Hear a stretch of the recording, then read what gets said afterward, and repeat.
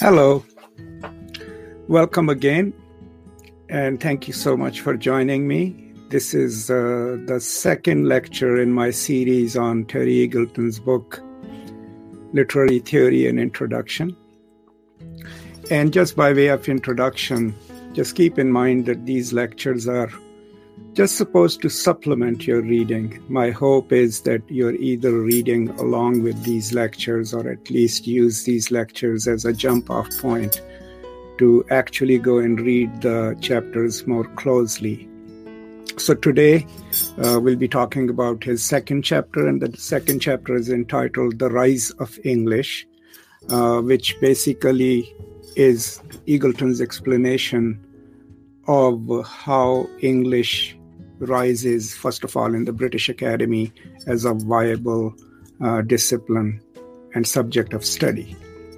But in the process, then he also touches upon how English was viewed not just by people, outside of the academia, but how do the academics themselves present or represent English as a viable discipline, and in the process of doing so, how do they make it so?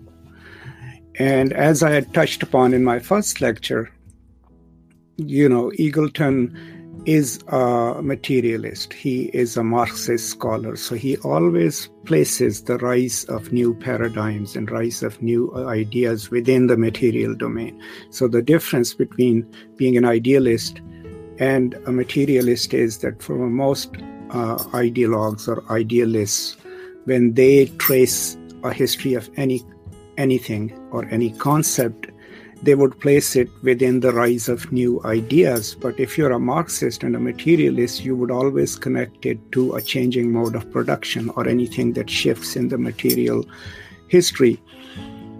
And that is what causes a shift or a change in a thought process or a practice. So Eagleton starts the chapter by, reminding us that our views of literature and what we think of it, which I had touched upon in my first lecture as well, are formed around the views that were formed during the Romantic period, during the 19th century. And what was happening at that time was it was rise of early capital in England, and cities were literally becoming industrial cities. Nature was being destroyed, right?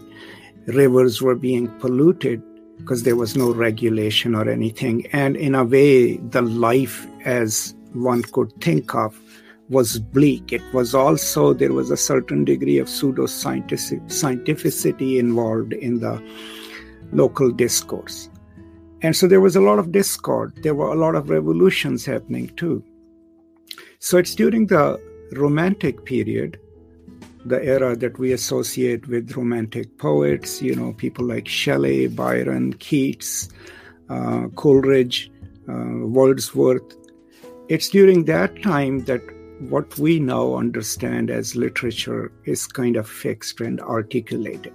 And that is literature involving imagination, that literariness or poetry is poetry because it's imaginative. And there is this emphasis on imagination, so much of an emphasis that quite a few romantics believed and actually articulated that in their writing, was that since life outside had become unsustainable, cruel, right, too materialistic, the only place in which one could get some solace or a complete sense of self was in imagination. And poetry for them was that realm where you could read a poem and feel, detached from the everyday exigencies of life. And that's where this idea of literature as imaginative and role of imagination in literary studies kind of takes hold. So by and large, if you have read any Keats or especially, let's say, Shelley, you already know that in early Romantic poems, there is this movement, right? There is this rising movement. The poet usually starts from the real material world, but then enters this imaginative realm, right? I mean, if you read Coleridge's Kubla Khan, I mean, nothing in that, is has a corresponding thing in nature or in the human world, but we love that poem because it creates a world within itself. And that is the poet telling us that if you take this journey with me and get into this poem, we still don't know what does he mean by, he on honeydew and milk has been, the last figure in the poem. Or similarly, Keats's Ode to a Grecian Urn, if you look at the poem itself, I mean, the Sylvan marbles had just arrived at the British Museum, right? Plundered from Greece, I think. And the poem starts with the narrator of the poem looking at this vase, right? This urn, which has etched relief on it, which has figurines on it.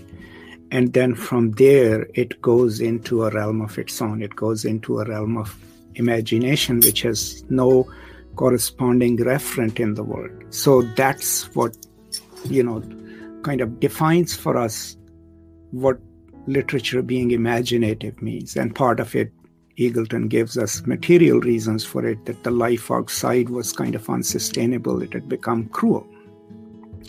And it was the rise of capital, and there was a lot of pollution and everything else. So maybe if we can't establish a causality, maybe it's at least an impetus for poets and artists to create this world and bring imagination to that level, right? And so in that sense, it also kind of defies most of the times, which even materialists have, these reflectionist ideas, right? Where we believe that an author's consciousness, a poet's consciousness somehow automatically reflects the world in which they live. We can see here that the Romantics are actually intentionally producing works that are contrary to the world inside. But it also creates, as Eagleton suggests, a certain kind of politics. It creates a kind of belief that there is no need to change the world. All you can do is read some good books and read some good poetry. So there is a certain degree of detachment from the world and from commitment to it, which is part of, and if you think of our own view of literature, so many times we try to convince ourselves that literature ought to be apolitical, and we don't read it to change the world. We just read it to find wisdom and, great ideas and something like that, which may have no practical value. These ideas come from the Romantic period, according to Eagleton. And it's also around this time that the aesthetics of poetry, or philosophy of aesthetics, is also developed. And this comes from philosophy, but the idea is that you can have, while reading a poem or maybe a short prose piece, you can have an aesthetic experience because the poem contains it in itself something, some ideas, some thoughts that can move you, right? In opposition to having an experience in the real world. So the idea is, if you turn to poetry, if you turn to good literature, it can give you some kind of an aesthetic experience because of the way the poem is constructed, because of the imagination involved in it. But that further leads to this idea of the rise of the symbol, right? Most people who subscribe to the aesthetical way of looking at art also think that art in itself is complete. A work of art is an organic whole. These ideas are developing, and there's a heavy reliance on symbols, right? And it is believed that a symbol within a poem, we may not be able to literally take it apart, but it can contain, concretize, right, crystallize large ideas. And you can see some of the Romantic poems actually go and create their own symbols, right? For example, early Yeats, right? He becomes a modernist but starts as a Romantic. I mean, look at all the symbology that he creates, which is particular to his poetry. In order to understand his poetry, we need to know those symbols. But once we learn what he means by them, then they make sense within the poem. Like they create a word. So the whole concept of the gyre or gyre, I think, that every 2,000 years history moves like this funnel. And so in order to understand that poetry, we need to understand that symbol. And that leads to even now our students and some of us teachers, actually looking at symbols in texts and trying to not if decipher them, trying to point to each other what their significance is. That also was a product of the aesthetic movement, the movement in poetry and in writing, post-romanticism, where the work of art itself becomes an artifact that we are supposed to study. And these things are important to know because when we move into the later phases in this chapter, these assumptions are very much at play.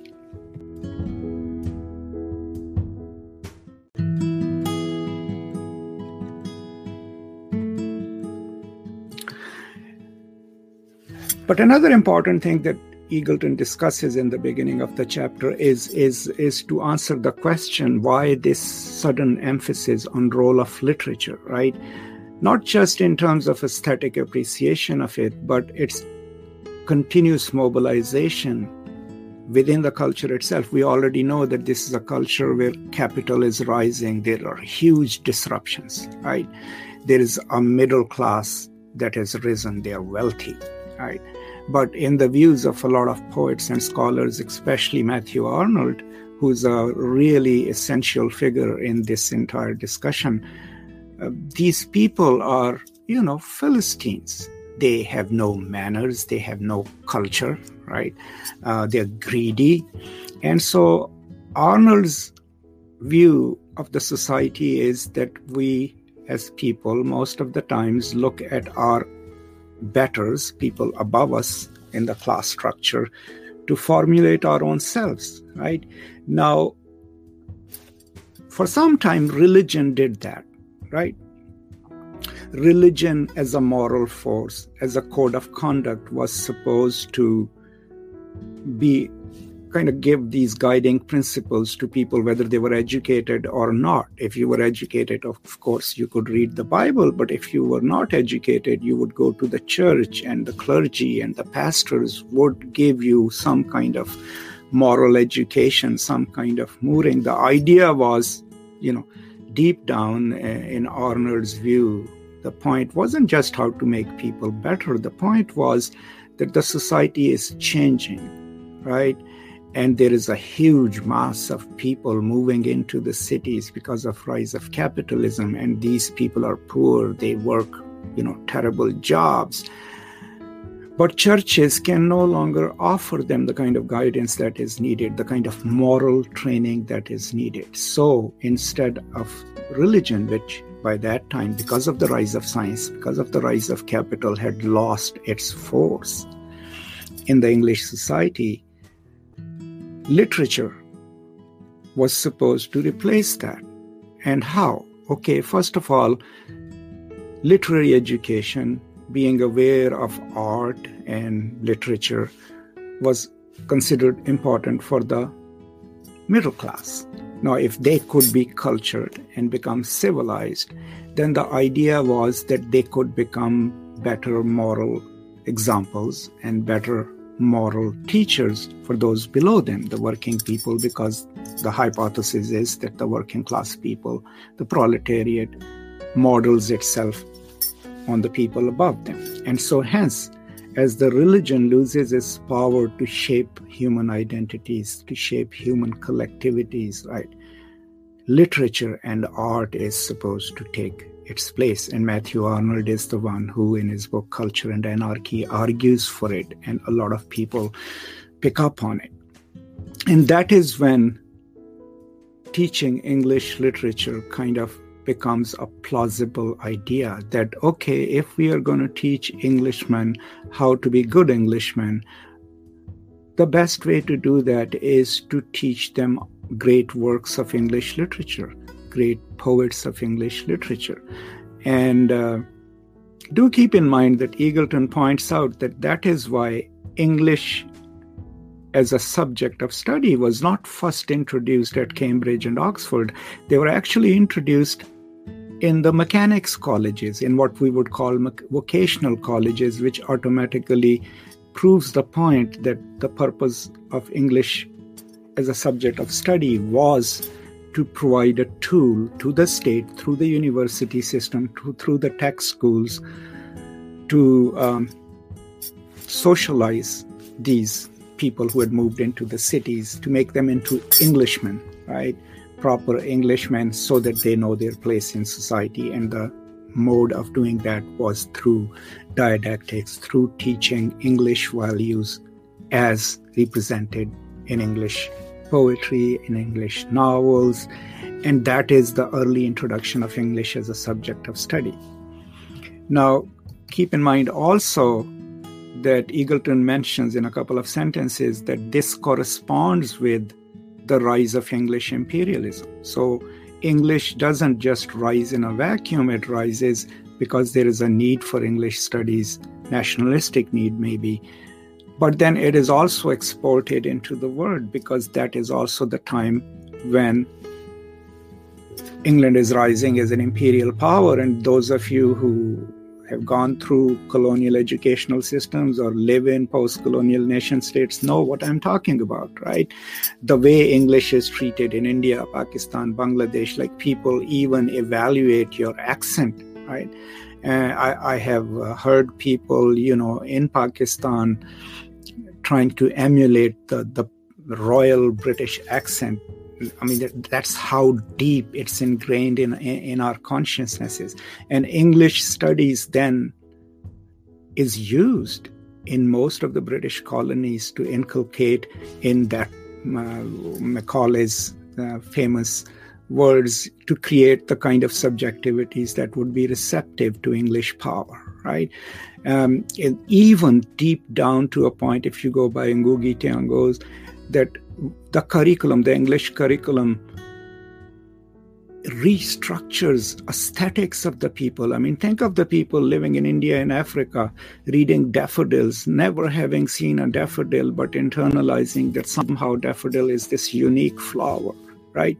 Or people even just thinking about Shakespeare the way they do, right? Despite the fact that they might have had their own great authors, Shakespeare to them becomes this great playwright because it's part of the curriculum that is being taught. So suddenly, by the rise of English, English isn't just a subject that is used within the United Kingdom now, what we call it, United Kingdom itself, to create certain complacent subjectivities, right? It is also employed deeply, carefully, and with policy behind it in the colonies, right? So while English is being established in the British universities, of course, English has to compete with the classics. Now, Oxford, Cambridge, and all the other major universities had always had classics departments, right? They taught Greek classics, or of philosophy, of literature, Roman classics, right?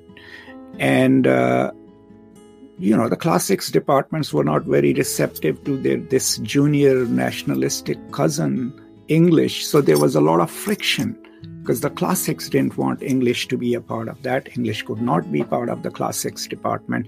So people who were trying to promote English as a viable subject of study, as a discipline, had to fight, the classics and their claim to supremacy, their claim to giving people some kind of cultured education. And that's where then the work of early proponents or exponents of English studies at Cambridge becomes crucial. So people like F.R. Lewis, Q.D. Lewis, who was married to F.R. Lewis, I.A. Richards, these are the first, you can say, the generals of English studies, right? All of them teaching at Oxford, all of them meeting together, all of them coming from the bourgeois middle class. None of them had participated in the First World War, but they believe that English literary studies is a viable and respectable field and discipline of study, and they get to work.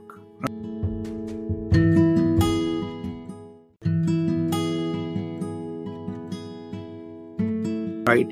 They launched a journal which is called Scrutiny.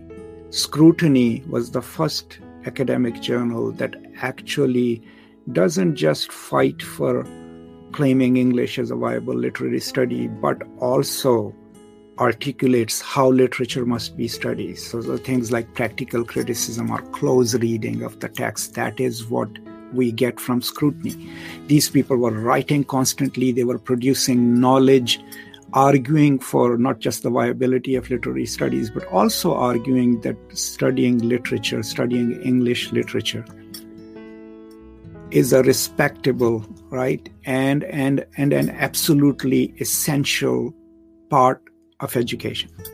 Now, what is enabling them in the process also is, the death of philology, as I mentioned, because, post First World War, Britain had defeated Germany with its allies, right? Most of the curriculum of philology, which was huge in all universities, was Germanic.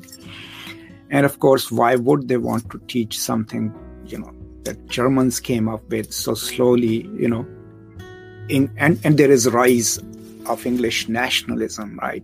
And so the argument kind of becomes really strong that, okay, we can't teach philology anymore. It has a lot of affinity with the German culture, German history. But we need to create a sense of English national identity, and what better than to teach English literature in our universities. So that is how then English kind of becomes an established discipline. And then, its further development into a discipline would not be complete, according to T.S. Eliot, by the role that, according to, of course, Eagleton, by the role played by T.S. Eliot. Now, Eliot was an American transplant, but kind of out-Englishes the English, right? And he enters the British scene and then explodes. He starts writing, right?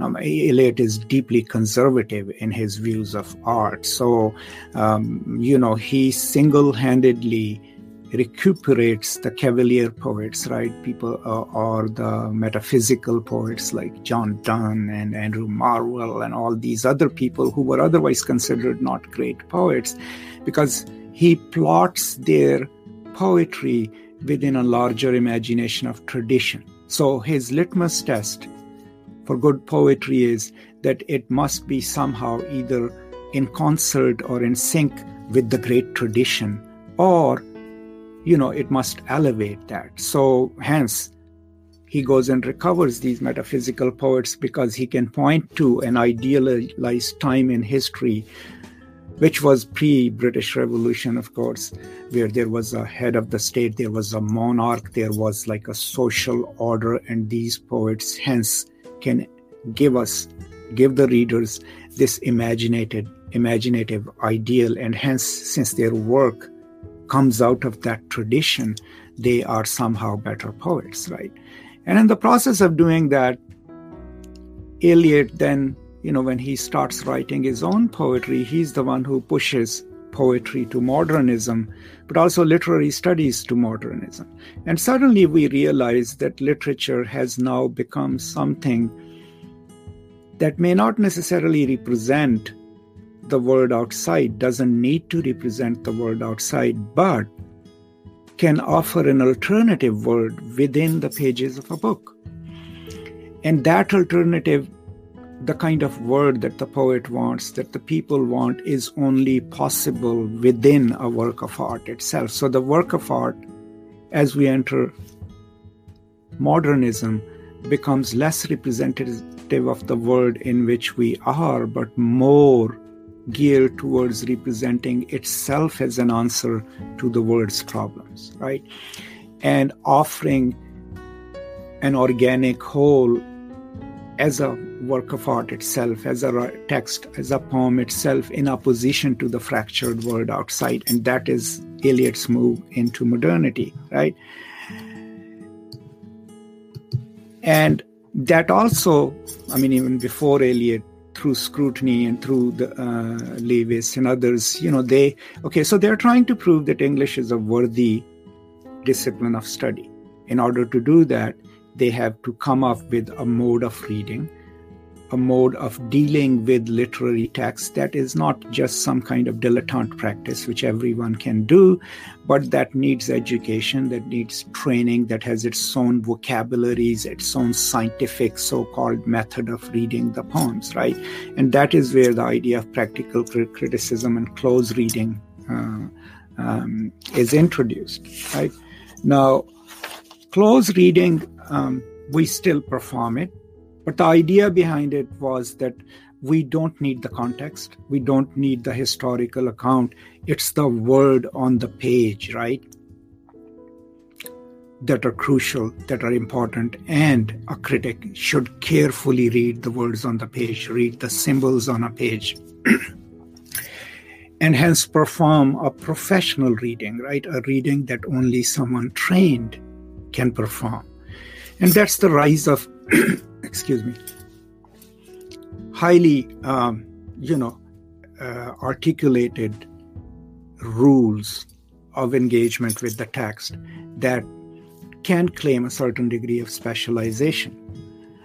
Now, in the second part of the chapter, then, Eliot moves to the rise of American new criticism, right, in the 1920s again. And of course, the most important figure in that is John Crowe Ransom. I think Eagleton doesn't quote him, but there is a famous essay that John Crowe Ransom writes, and my students always read it for my literary theory classes, and it's called Criticism Incorporated, Criticism Inc. So Ransom and people like Cleanth Brooks and others, they were part of this group in Nashville, Tennessee at Vanderbilt University, which was called the Fugitives. These people were politically aligned with what you would call the Southern Agrarian Movement. So their idea of America, and I'll talk about it a little more as an aside. But here in that essay, Ransom argues that literature professors must become people who articulate how literature ought to be talked about, how it ought to be written about. Philosophers cannot do it because, according to him, philosophers only see the big picture. The historians cannot do it because historians focus too much on the context itself. It's only the literature professors who have the capacity and the training to read closely the words on the page, right? And he also argues that the authors themselves cannot explain their work because their approach to explaining is intuitive. They can't really explain the mechanics of how they came up with it.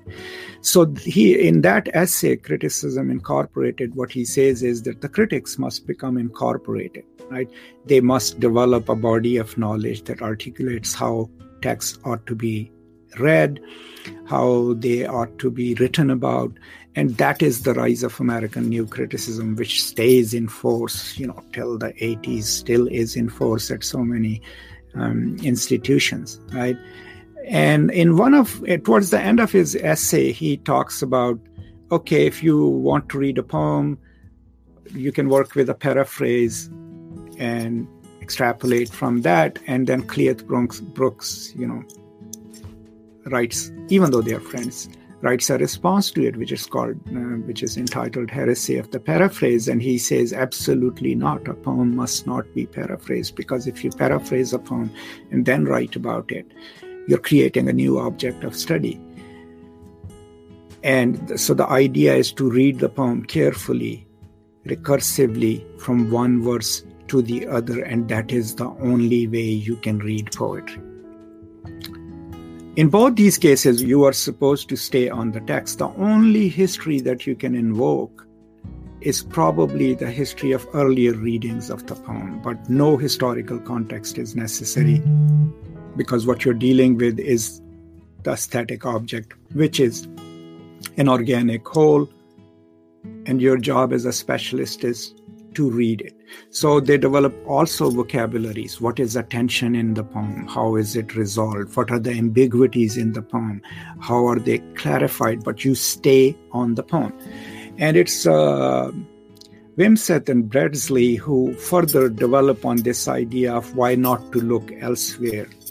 And they are the ones who articulate the two fallacies, right? The intentional fallacy and the other affective fallacy. Okay, so the intentional fallacy is trying to read the author's intention in the poem, right?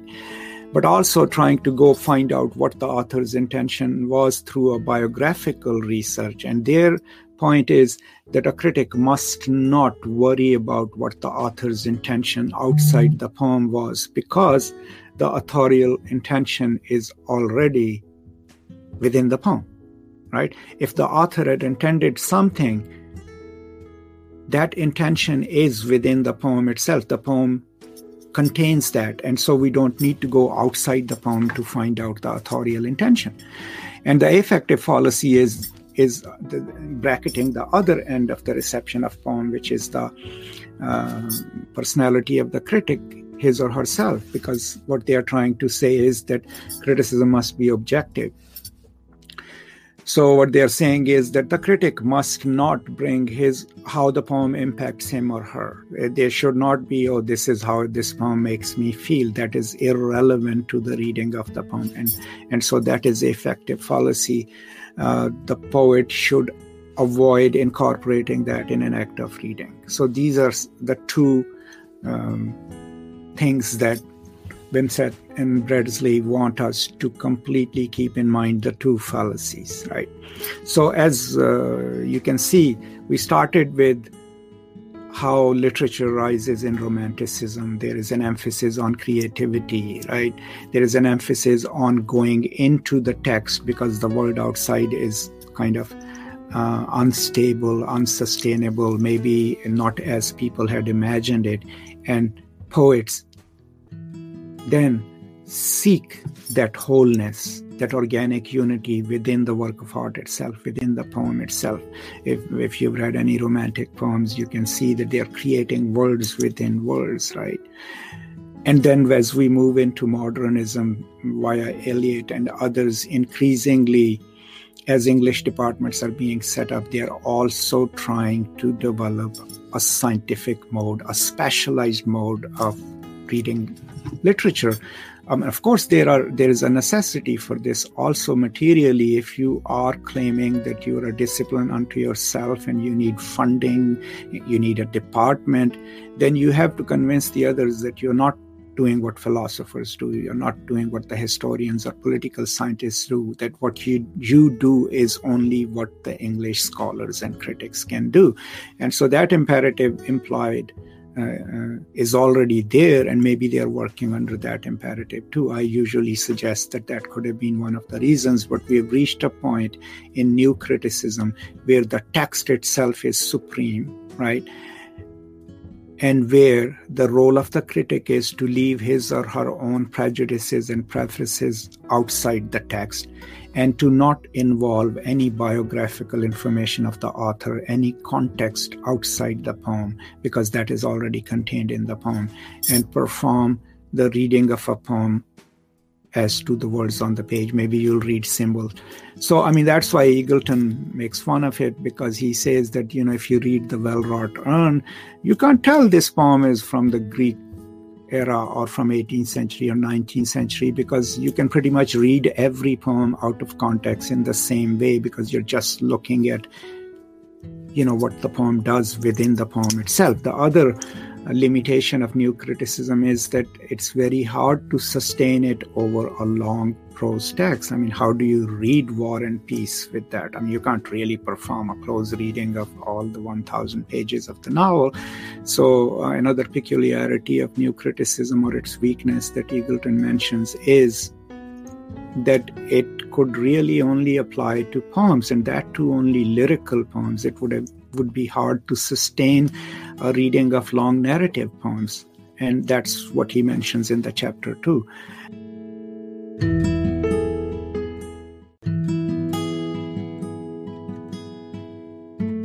Now I'm going to go slightly beyond the chapter, especially in explaining the rise of new criticism and its the material causes of it, and it's beautifully explained, and I highly recommend it, in a book by David Noble, right, who's a historian, but his book called Death of a Nation, and it's about the death of American exceptionalism, and in which he's talking about the fugitives and the Southern agrarian movement, right? These people and that their response to actual things unfolding in the world was to the material conditions that were changing in the South, but also that they were responding to what they had imagined, they had internalized what America ought to be, right? So these people have this pastoral idea of America. To them, America was supposed to be this pastoral landscape where, the husbandmen, farmers, small farm holders were supposed to be free. Think of the Crevecoeur and the Letters of an American Farmer. And that was their idea of America. But, post-war America, post-World War America is suddenly becoming deeply capitalistic, right? The economy is becoming capitalistic. The larger corporations are moving in. The South is losing its culturally agrarian view, and it's becoming industrialized.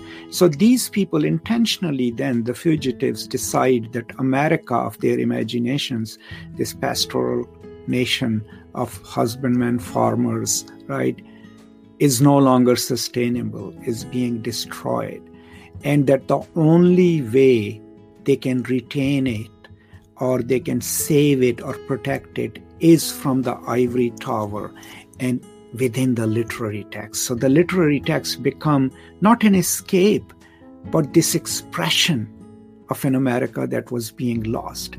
And if you look at that explanation of the rise of new criticism, then you realize that, it emerges out of that crisis of faith in America as it is changing. And it is then creating an aesthetic, a critical movement that looks for that uniqueness, that wholeness, right? That unfractured, logical thing in the works of art, in literary texts. And I thought that was an interesting thing that David Noble writes, and I usually talk about it in my class. So, overall, I think I've been going for too long, and I don't know if there are any questions. There are no questions, but so let's sum up. In this chapter, Eagleton starts with by asserting that our own ideas about what constitutes the literary were originally or basically formed during the Romantic period, during the 19th century, which coincides with the rise of early capital, and the poets and others who were maybe unhappy with the way the world was changing, the way Britain was changing, move into the work of art, the poetry itself. And then within the poetry, they emphasize creating imaginative worlds which have nothing to do with the world outside, but which can maybe offer the reader or the poet some kind of solace. So imagination is huge. Then as we move through the disciplinary aspects of English studies, which is connected to English nationalism or moral training of the masses, English gets established in the universities. Post First World War, it eventually wins against the classics, and then it is increasingly offered as a moral force, as something that can train people to become better British citizens. And think of it, we still make this argument that literary studies by itself can make people better. And there is a really beautiful line in the book, in this chapter, because this claim that reading by itself can make us better is such a ludicrous claim, because, Eagleton writes this, that when the Allied forces capture one of the death camps during the Holocaust, they realized that the camp commandant, who had massacred thousands of people, was a great fan of Goethe, had full collection of his works, but reading all those literary texts didn't make them think twice before killing thousands of people, thousands of Jewish prisoners. So but that idea that literature can be taught and that it can somehow make people better citizens, better British people, is the one that is crucial to establish English studies in British universities. But Eagleton also acknowledges that it did do one thing: establishment of English as a discipline, as a field, discipline of study in the universities, broke that earlier hold on being cultured, right? Previously, to be considered cultured or to be considered educated was connected to your breeding. So only the nobility, only people from the uppermost classes could claim how to appreciate art, how to appreciate good literature, right? Because you were bred into it. But by introducing literary studies as a discipline, by developing vocabularies to teach it, but also to write about it, what the Leavesites actually accomplishes, they make it possible for anyone to take a degree and then claim a certain degree of prestige associated with it. Claim that they could read literature like a cultured person too. So that is the positive thing that comes out of it, is that literary studies then can make us into people who can appreciate fine poetry, who can appreciate fine art, and that gives the middle class a way into claiming that kind of cultured selves, right? And maybe so that falls into the mission of Matthew Arnold. Maybe the middle classes then, by acquiring this language and these sensitivities, can become a model for the proletariat, right? And so these are some of the things that Eagleton discusses in the chapter, right? I have probably not covered all of them, but